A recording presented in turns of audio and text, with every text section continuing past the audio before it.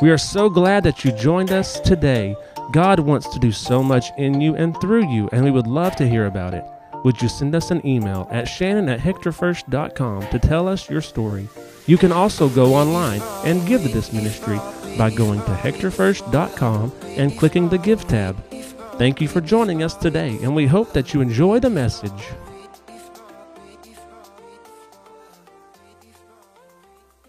Amen. Amen. You may be seated. Aren't you thankful we have a Father in heaven who will see us through the fire? See us through the trials, see us through the tribulations, see us through the troubles that we may encounter on a day-to-day basis, but we serve a God that's through the fire, through the weaknesses, through the trials, through the troubles, He's going to see us through. Amen? Amen. When I jumped on that, when she sent me that she could do that, I had already been planning and praying on this message for today, the day after Christmas, the Sunday before the New Year's, and the title was Through the Fire. Through the Fire. We're going to be looking in Daniel chapter 1 through chapter 3. I'm not going to take a specific text this morning, but if you know the first 3 chapters of the book of Daniel, then you'll know some of the stories, and if not all the stories that we're going to talk about. I know that we have enjoyed Christmas time. We've enjoyed being with families, and it's kind of gotten our minds off of things that are going on maybe around our homes or around the world. But one thing that I want you, if I was to say anything before we begin today, I would say this, that if Satan can persuade you to give in, then he can neutralize, or he can pause, or he can set you up and the effect and get rid of the effectiveness that you have for God. If he can persuade you to give up, if the enemy can persuade you to give in to things around you, then he knows that he can neutralize your effectiveness as a Christian. Before we get even close, or it's pretty close now, but before we get into the new year, new you, that God's going to be taking us through over the next few months, God kept bringing this passage up in my spirit. Have you ever felt like you have been backed into a corner? Have you ever felt like you're even living in a different world?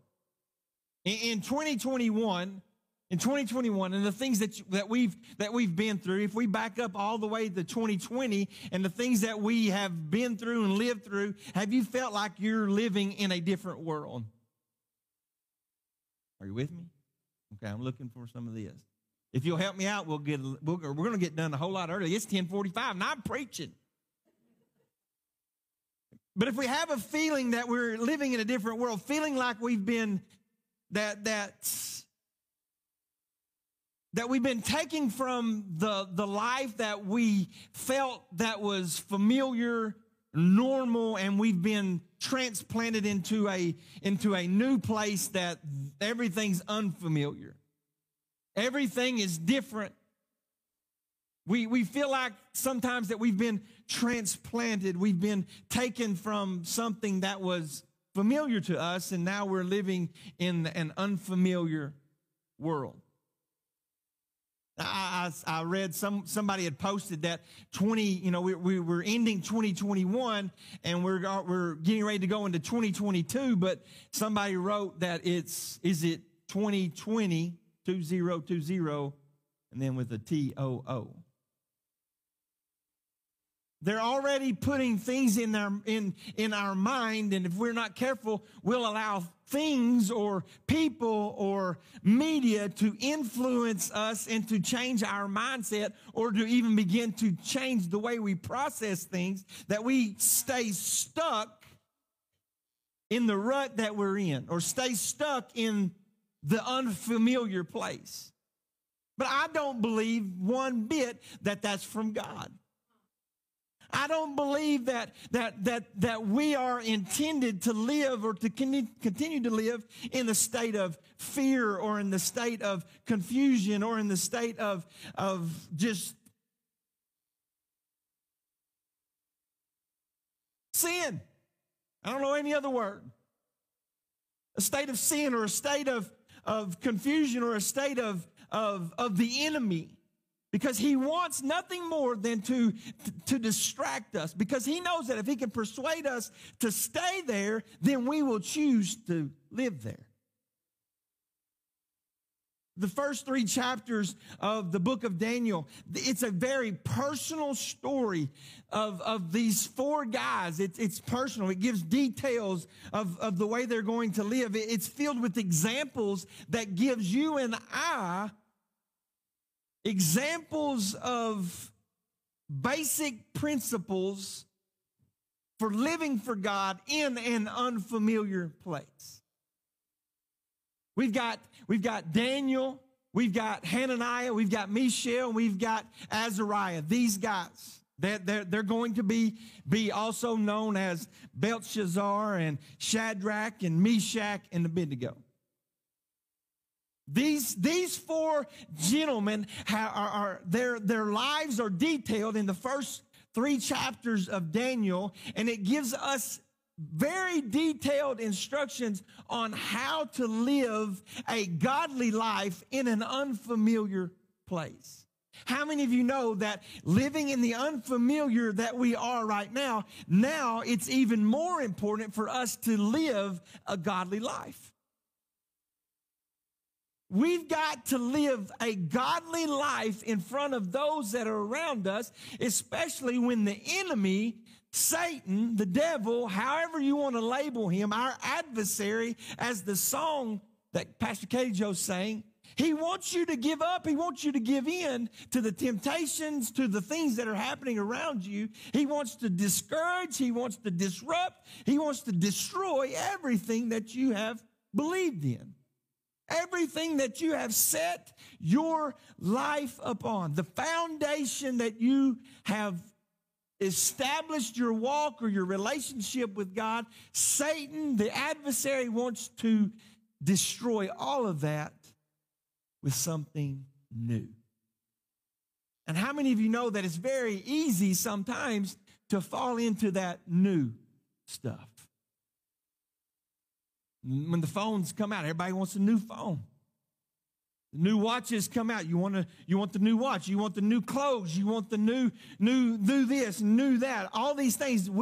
It's the persuasion of the world, or the persuasion of friends. It's the persuasion of society that tries to get you to follow suit.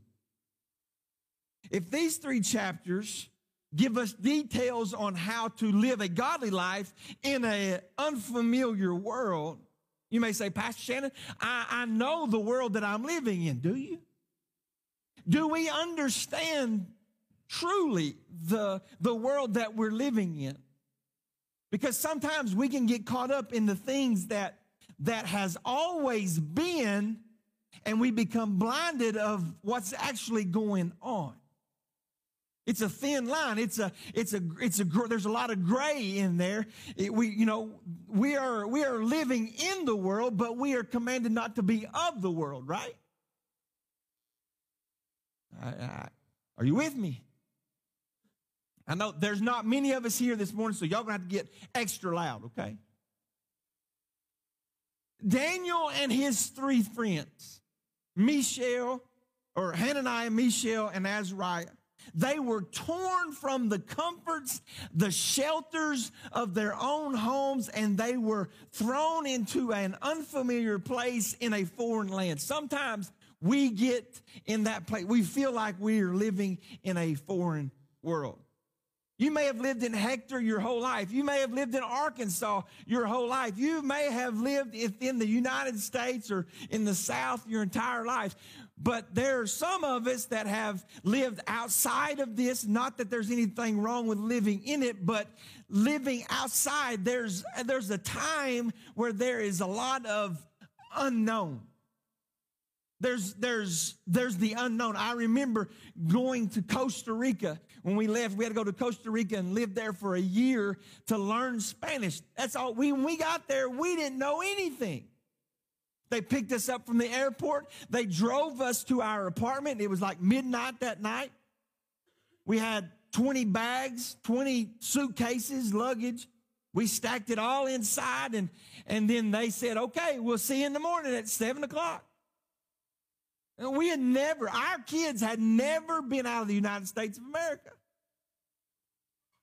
We moved into this apartment at midnight, trying to find change of clothes, to take a shower, to brush your teeth, all that stuff. And then they're going to be back at 7 the next morning to take us, do everything that we had to do. I mean, it was just like out of the frying pan into the fire. On the way home that afternoon, they said, okay, the grocery store's about 2 blocks down this road. Burger King's across the street. We'll see you later. It was a sink or swim type of situation. Like I said, we didn't know, and the money exchange wasn't even the same. You go into Burger King, and it says a Whopper. There's a Whopper on the menu, and it's got the price over there, and I don't know exactly how much it was, but it would be something like $357.75. And you're thinking, oh, my gosh, how in the world am I going to be able to afford eating at Burger King? And they give you this money, and it looks like Monopoly money, and it's not even real. It's not real money. They got coins for, I don't remember, it seemed like up to a $5 bill, there was a coin for it. And for a long time, if you was riding the bus or you was taking a taxi, I would just open my wallet, take out all this money, and say, take what you need. Because I had no idea. And it took so long for us to get used to living in an unfamiliar world. I know that's the extreme. But when you live in a place that you feel like this is not normal, it brings on all kinds of emotions, all kinds of feelings, all kinds of things that you have never possibly even dealt with. And it's a very vulnerable time for you, because those people could have taken me for everything that I had on me. I was making myself vulnerable. I was basically giving them all of my money. If we're in those unfamiliar places and you think that everything is going to be okay, well, this is what they're doing, I'll just follow them. I'll just do what they do. I'll be okay. Not long after getting to Costa Rica, we had to learn the bus route to take our kids to school, or to even go to our kids' schools on the other side of San Jose, Costa Rica, which is the capital city of this country. Big city. You had to learn the bus systems. There were certain buses that ran north to south, certain buses that ran east to west, and there were certain buses that went in between. Well, I got to watching. We were trying to explore the town. I knew that if we got on this bus right in front of this mall, it would take us downtown to the old part of town where the market was, where you could buy fresh coffee, where you could enjoy all the things of culture right there. And when we got ready to come back home, that same bus would turn around and come right back on the other side of the street.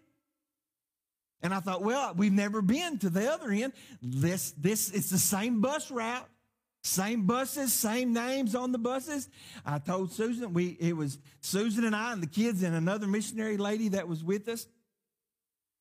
So I said, hey, let's just, instead of getting off, I think we were going to the mall to eat lunch or something.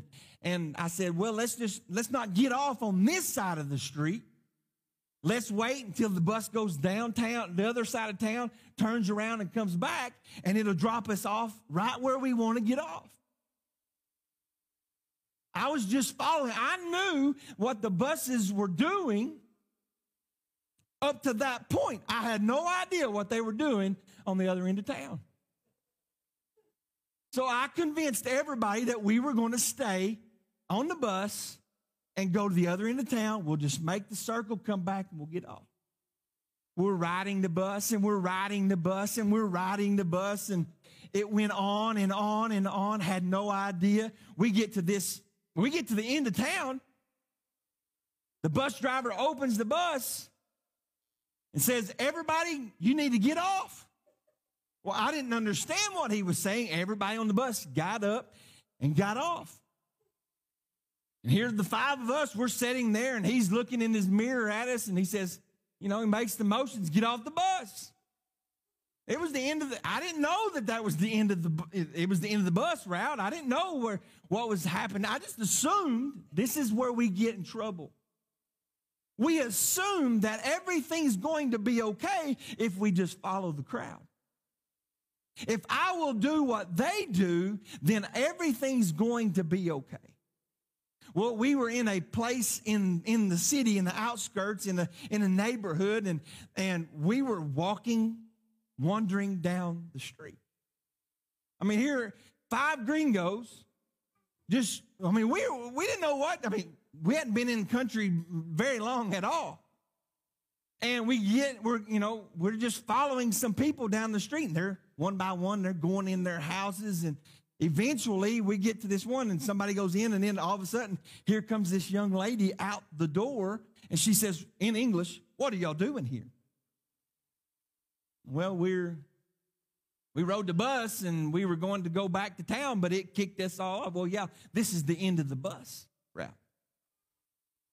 And we were 20 minutes out of town. They said, "This is not a very safe place for you to be in.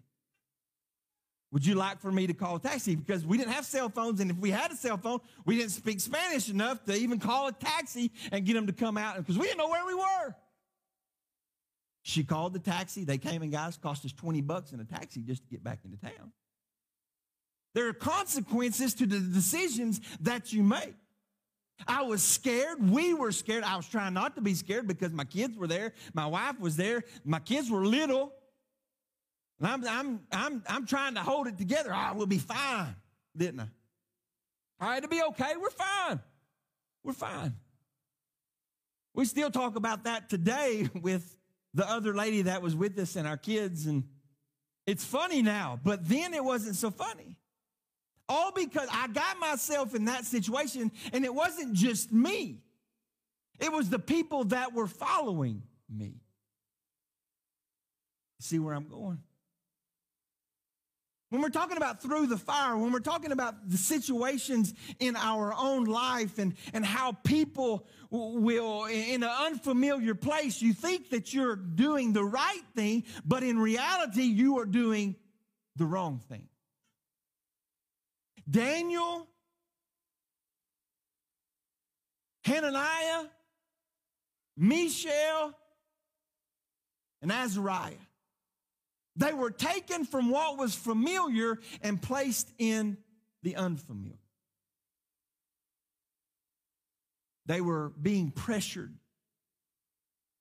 They were being forced, if you will, to compromise and to conform to their new way of life.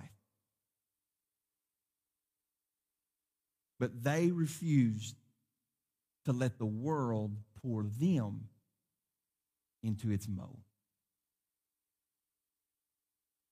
You have to determine right now that you are, if you are a Christian, if you are a believer, if you are somebody that is in love with God, you're going to have to refuse to allow the world to pour you into its mold. Can't let it happen. In his brilliant book, The Anointing, R.T. Kendall, he wrote this, and I want you to listen to this because it just blew my mind. He talks about the danger of becoming what he calls yesterday's man.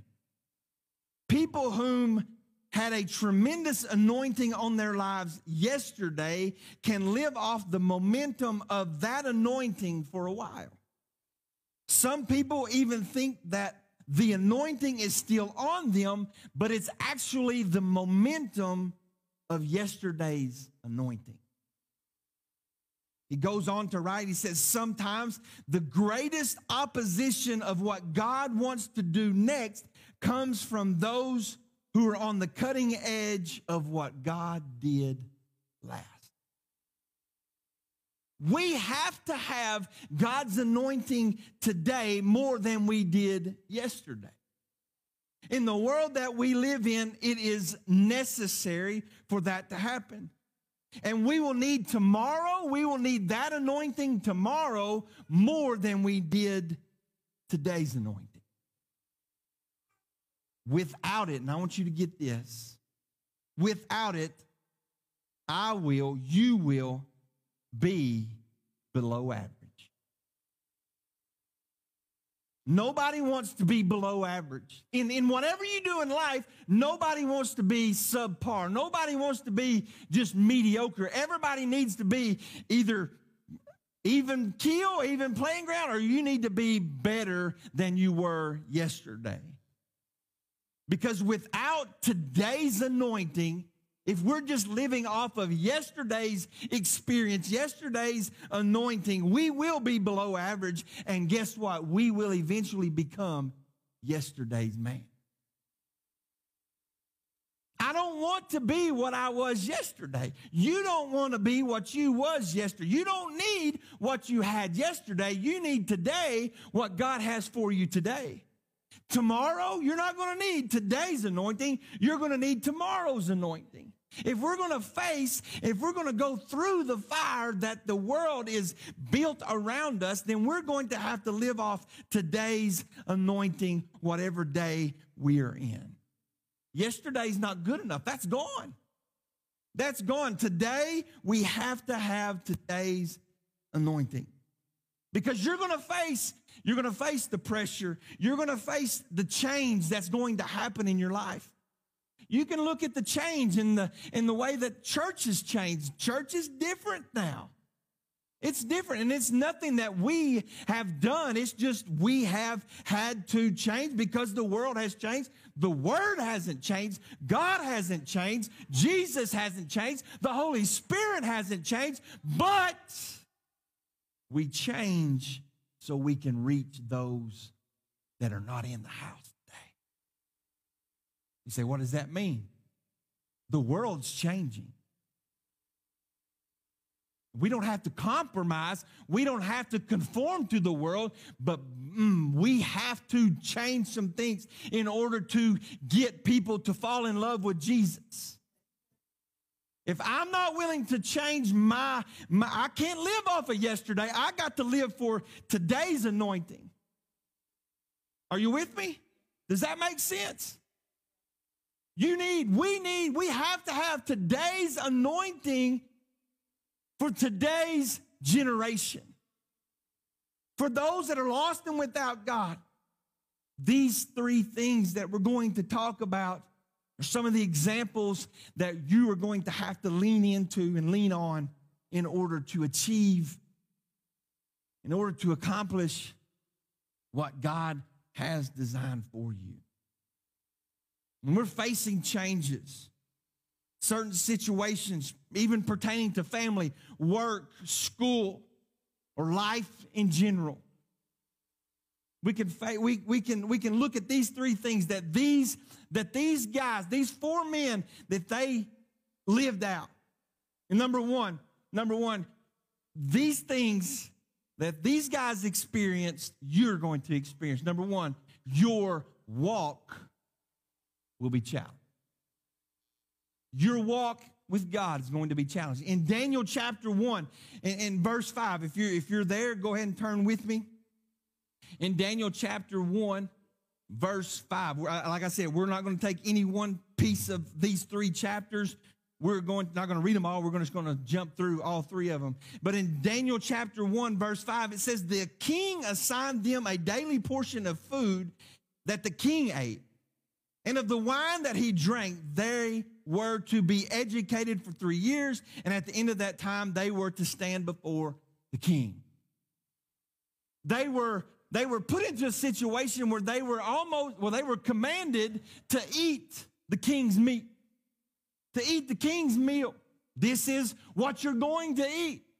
This is how you're going to live. We're going to educate you. We're going to brainwash you. We're going to fill you with everything that the king or the world wants you to know. Where your walk is going to be challenged is from the very beginning. It's at the very beginning of your life. You say, Pastor, well, I'm already in my 40s. I'm already in my 20s. I'm already in my 50s. I've lived the majority of my life. It's never too late to have a fresh start. If Daniel had, and his three friends, if they had not taken a stand at the beginning of the change, at the beginning of the unfamiliar, if you go on in chapter 1, if you go down to verse 8, I love the first part of that verse. It says, but Daniel resolved. But Daniel made a stand. But Daniel made a commitment that he would not defile himself with the king's food. He took a stand. They're not going to make me. They're not going to enforce upon me. I'm going to make a stand. My walk is being tested. The way I live is being tested right now. You see, the way the world acts, the way the world reacts to situations, the world expects you to do the same. The world expects you to follow suit. If the world, and I had some conversations over the holidays, if, people want to talk politics, people want to talk about this, want to talk about that, I get it. It's part of our world. And where I choose to stand is going, you remember the story of me and my family? They were choosing to follow me. They were following me because I was leading them. When I was leading them into danger, I was leading them into an unfamiliar place. And if I would have reacted, if I would have been scared, if I would have been, frantically emotional and I don't know what we're going to do, we're going to die. If I would have acted that way, how would have my family have been? Daniel, it says that he resolved that he was going to make a stand because of his walk with God. How you stand right now determines those that are around you and how they follow you. Daniel took a stand.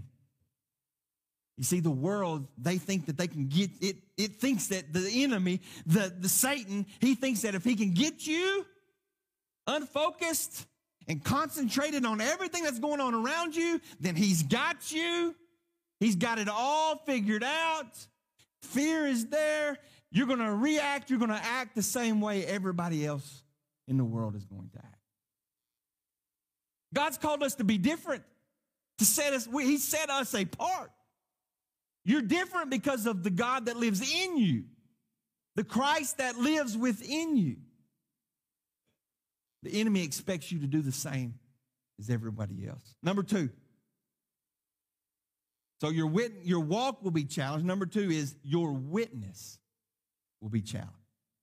In Daniel chapter 2, we know the story. King Nebuchadnezzar, he had a dream, and he wanted his dream to be interpreted. So he called. I'm giving you the Shannon Pruitt version, okay? I'm throwing it all in. I'm just going to dump it on you. You can go back and read it later. But he had this dream, and he wanted it bothered him. It weighed heavy on him, and he wanted his dream interpreted. He called all of his wise people, these men that he's been educating all this time. He called them together to give him his interpretation. And they all wanted the dream. Give us the dream and we'll interpret it for you. Give us what you have experienced and we'll tell you what it means. Well, King Nebuchadnezzar, he didn't want that. If you're wise, if you are smart, if you are who I believe you are to be, then you'll know the interpretation. You'll know the meaning of my dream without me even giving it to you. Well, they couldn't do it.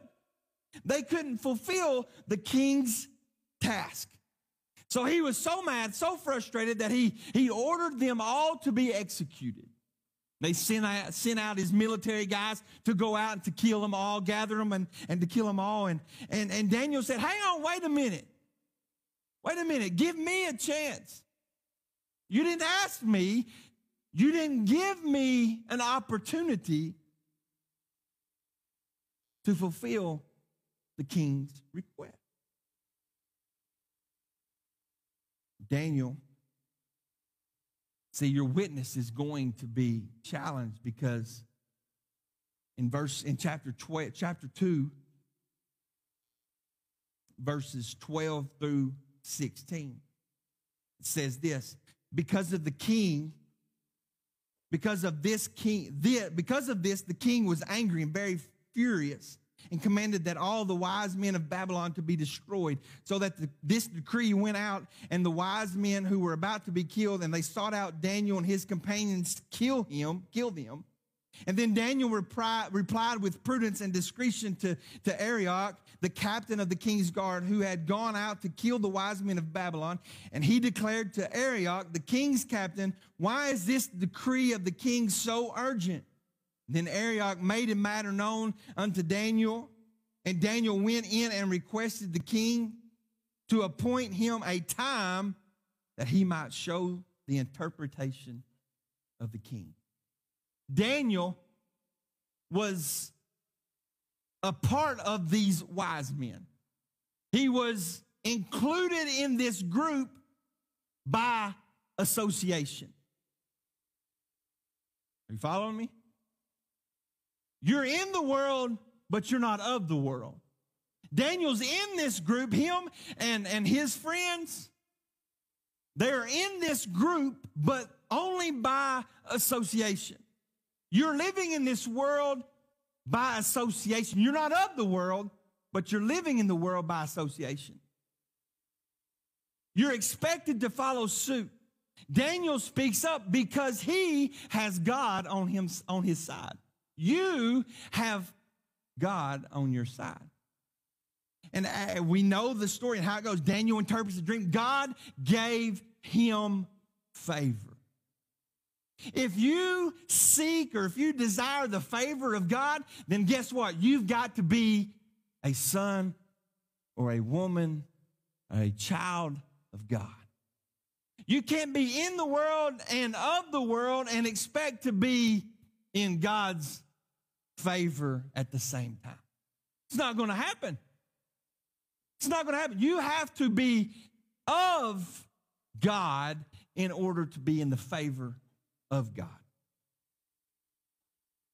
God gave Daniel favor. We know what happened. They were all given authority over the Babylonian kingdom. They were sent to certain places and they were given some authority in certain areas. But it wasn't until their witness was challenged. Your witness is going to be challenged. The way that you live, the way that you act and react in the world that we live in is going to be challenged. How people look at you.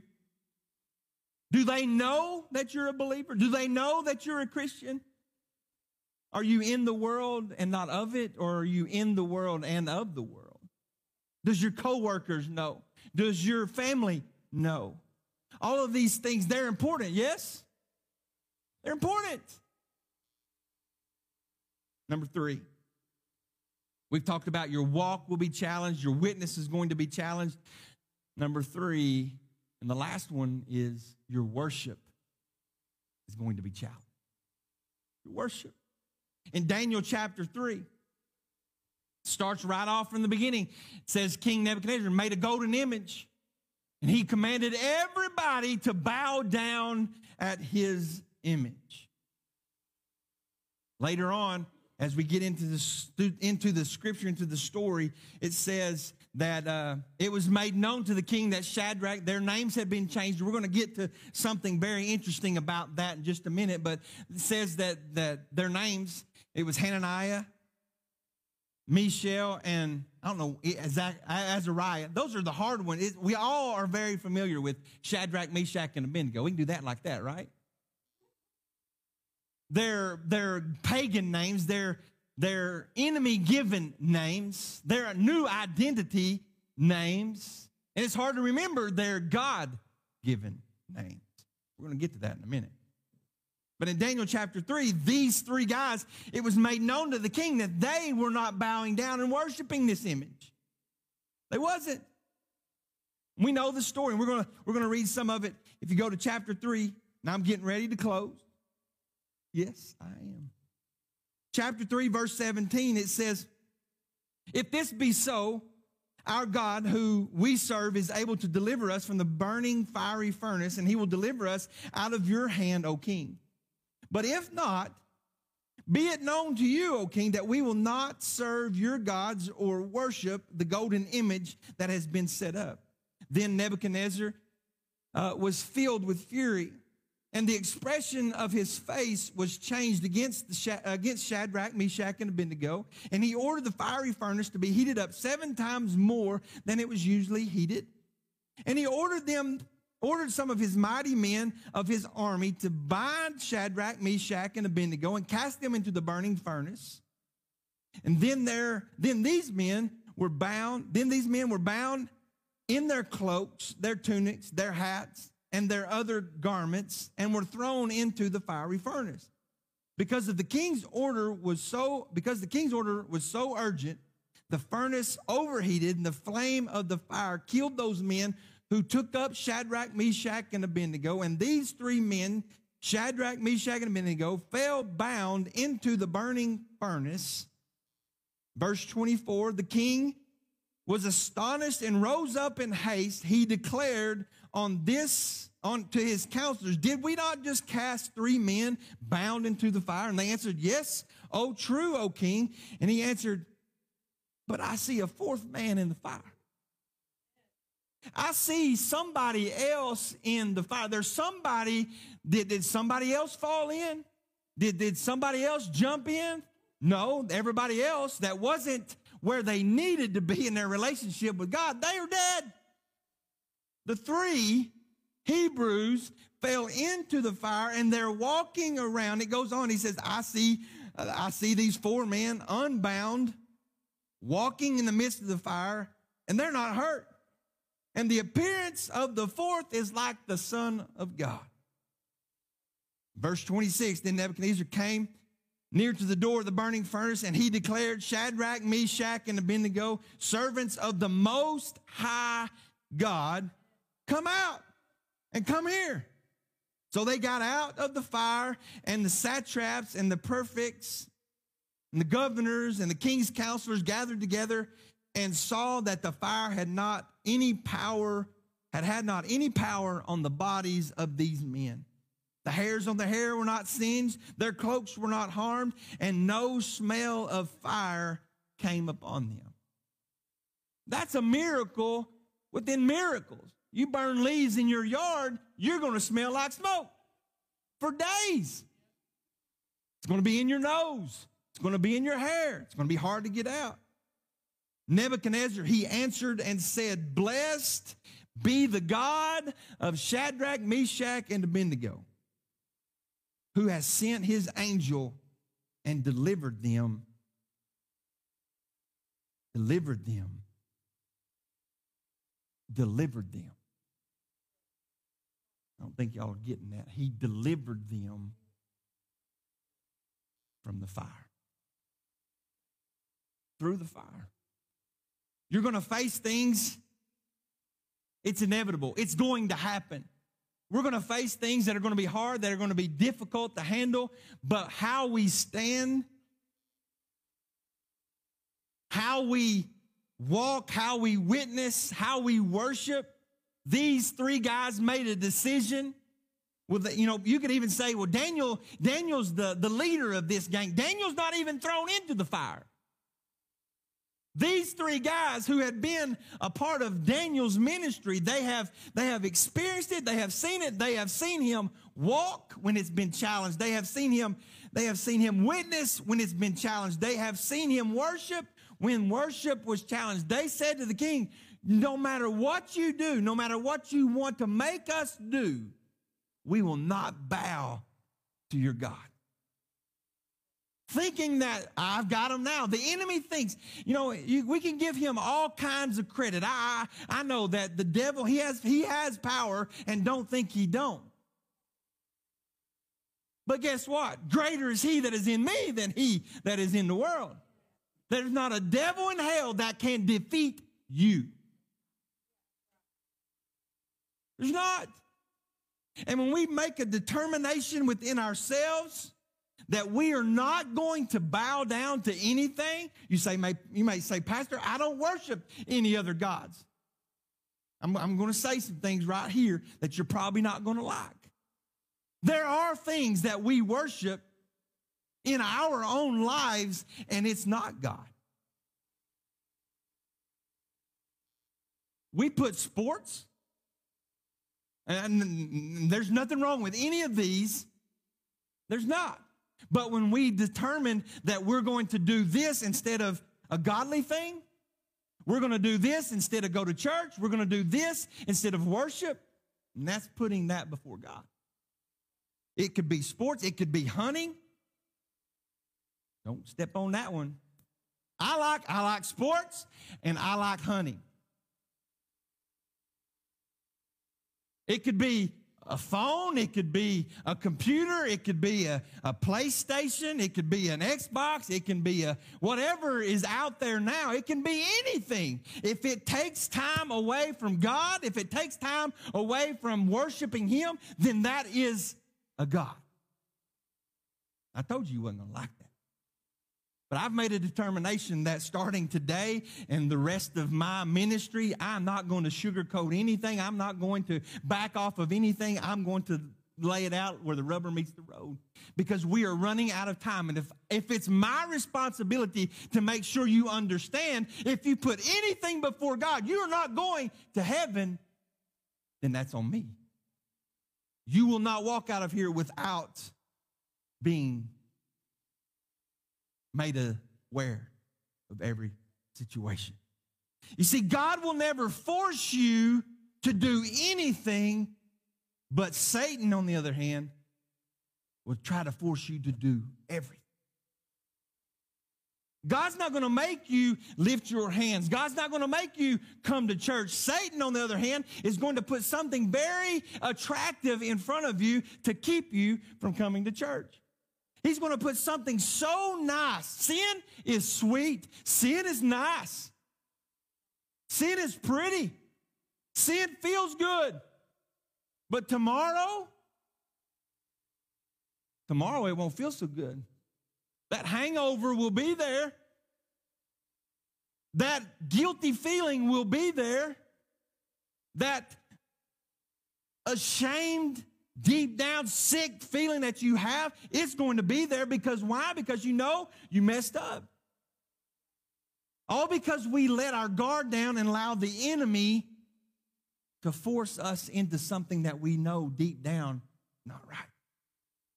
If Satan can persuade you to give in on any of these three things that we talked about, your worship, your walk, your witness, or your worship, then he knows he's got you.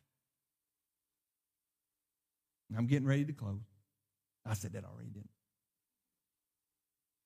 The first move of the enemy for Daniel, Hananiah, Mishael, and Azariah, the first move that the enemy did was he changed their name. He changed their identity. He thought, if I can change their identity, if I can change their names, because their names had meaning. Hananiah means grace, mercy, gift from God. Mishael means who is like God. Azariah means helped by God. All these things, he knew what they had, what was labeled upon them. He knew that if he could change their identity, then he had them. If we choose to allow the world to relabel us, to change us, then he knows he's got us. their new names, their pagan names that Babylon would give their captives, it was always usually associated with some of their heathen deities. It was a deliberate attempt to get them to abandon their faith and adopt their new place, the religion of the land that they were living in now. They renamed them. Shadrach is taken from the Babylonian god of the moon, Aku. The name Meshach is also associated with the same. Abednego, his name was from the link of Nebo, the Babylonian god of wisdom. Satan thought, and this is his thought today, he thought, if I can get them to rely on the nature of their human ability, this is where we have to be careful. He thinks that he can rely on us to forget. Who's a forgetful person? I am. I have to write things down or I'll forget. Satan wants to rely on your human nature of forgetfulness. That you'll forget where you came from over time. That you'll forget who you were. What you were meant to be. What God set you in motion for. He thought, I can change their label, I can change their name, I can change their identity, and then I've got them. Have you ever heard of the 2190 rule? If it's you commit to a personal or a professional goal for 21 days straight. After 3 weeks, the pursuit of that goal should have become a habit. If you continue to do that after the 21 days for another 90 days, it has been found that if you keep this up for that period of time, then after the 21 and the 90 days, then it is a permanent lifestyle change. It's bad. It's that we're that predictable that they can figure out if you want something different, then if you'll commit to 21 days and then after that you do it 90 more days, then they have permanently altered who you are. You see, the enemy wants you to do that. When you stop reading your Bible, 1 day, 2 days, 3 days, 21 days, and it's pretty easy to stop, right? You find things to fill that time. If it's the same that goes to prayer. And before long, before you know it, you're not reading, you're not praying, you don't know what God has for you, but yet you're still coming to church because that's just what we do. But you're not close to God, and you don't know the voice of God. And when that fire comes, he's not going to be there when you go through the midst of it. That's good preaching. I don't care what you're doing. The truth. If the world has it pinned down that if we can do this, it will have permanently altered our lifestyle. Don't you think the enemy knows that too? He knows. You sleep in, man, forgot to read my Bible. Forgot to pray. I didn't go to church this Sunday. It gets easier and easier and easier to stay home. I know, and we have made it easy. We have. Would you stand with me all over this plate?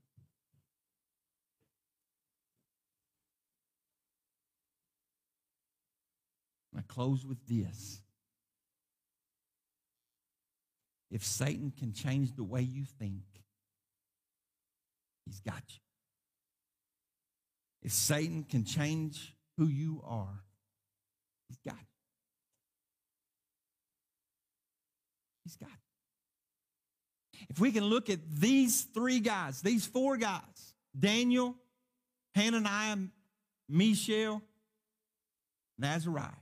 If we can look at these 4 guys and we can take everything from, this is just the first 3 chapters. There are life examples in an unfamiliar world on how to live a godly life. And I think now we better be paying attention. Because the world wants to relabel you. The world wants to change who you are. If we go back all the way to Genesis, where sin began, you don't think it's possible that there's change, that it can happen? Convinced Eve. Convinced Adam and Eve, the fall of man. It's there in the very beginning. If it's there, you better be sure that and know that it's here as well. And it's even stronger. When the fire is hot. The adversary, the enemy of your soul, wants you to throw in the towel and just submit to him. And it's going to be easy because everybody else is doing it. I'm not talking about politics. I'm not talking about things that are happening outside of the church. I'm talking about everything that is within the pages of this book, everything that is associated with God. We can talk about vaccinations. We can talk about masks. We can talk about Democrats and Republicans, and we can talk about the president now and the president that was. We can talk about all of that, but that doesn't mean anything when it comes to standing before God. When it comes to that moment, when I stand before him, that's where the rubber meets the road. That's where it's the most important. And each one of us, guess what? We're all going to stand before him. And how we live, how we is in all the things, our walk, our witness, and our worship, all these things that are being challenged in our lives right now, it makes a difference the way we live right now and how our outcome is going to be when we stand before him.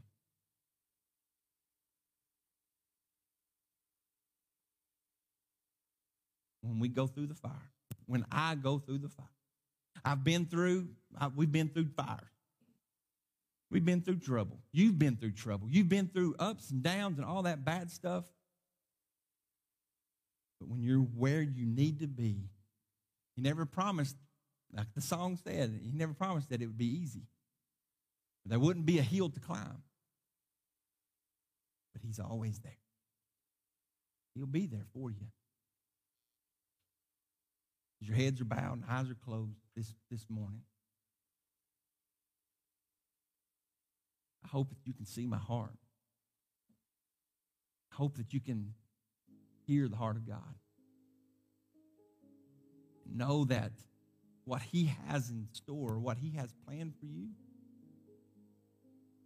he's not promising smooth roads, not promising no mountains or valleys, not promising anything like that. But what he is promising is that when you're there, he's there. If at any part in our life we can, in the troubled times, we can walk close to him. We can be an effective witness for him, and we can worship to him. In all earnesty and all of our heart, we'll be okay.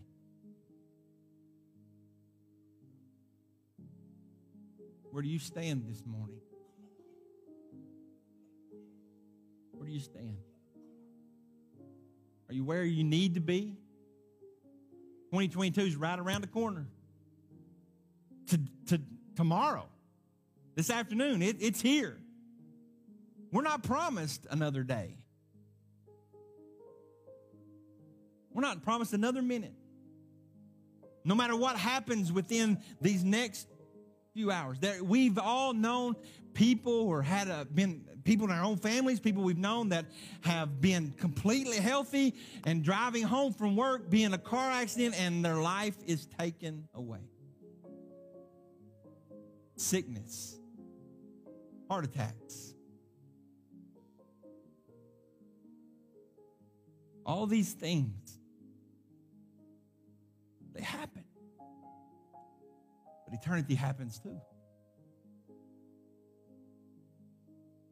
Happen. Where are you at today? Where are you at in your walk? Where are you at in your witness? Where are you at in your worship?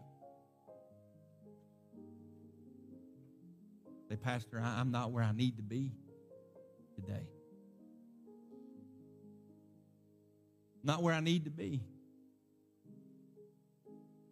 If you would say that this morning, as heads are bowed and eyes are closed, this next few moments are important. Nobody's going to be looking around. Those first steps are going to be hard, but nobody's looking. You say, Pastor, I'm not where I need to be, and I need to make that change today. Would you step out from where you're standing and come find a place of prayer this morning? If your heart's not where it needs to be, if you're watching online and you're at home and you may be thinking, man, I'm not where I need to be, you can make that change today. We can so easily put things in front of God and not think anything about it. But when that day comes, that'll be all we can think about. Messed up. Messed up. Anybody this morning? I'll meet you down here. I'll pray with you. I want to pray with you. Anybody? Heads are bowed and eyes are closed. Would you be willing to raise your hand and say, Pastor, pray for me? I'm not ready. I want to be ready, but I'm not ready. Would you pray for me? Would you raise your hand?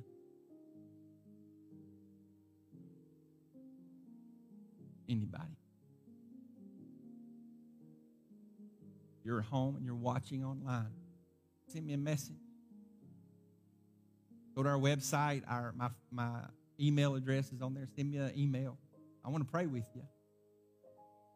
I want to pray with anyone that wants to make a change. Heavenly Father, I pray today for each one of them. God, that we know when we're going through the fire, we know that you are there. Beyond the shadow of a doubt, Lord, that's the only thing that we want security in knowing, is knowing that you're with me. So God, in order for that to be in place, Lord, I know that I need to be where I need to be in my walk, in my witness, and in my worship. If I can read the chapters, if I can understand the stories, these guys, and know that you delivered them and that you were right there in the middle, we know, God, that you're there with us. Heavenly Father, I pray that today that you would speak to each one of us, to feel your presence, to feel your glory in everything that we do. That we not take one day, 1 minute for granted. We start our days off with you, and we end each day with you on our mind and in our heart. Because we know that we go nowhere by accident. That wherever we go, God, you are sending us. That wherever we are, God, we know that you have placed us there. You have a purpose in the very situation that we are present in. Because of Christ who dwells in me, you have something to do through me. God, we believe this. We go in your grace, in your love, and in your power.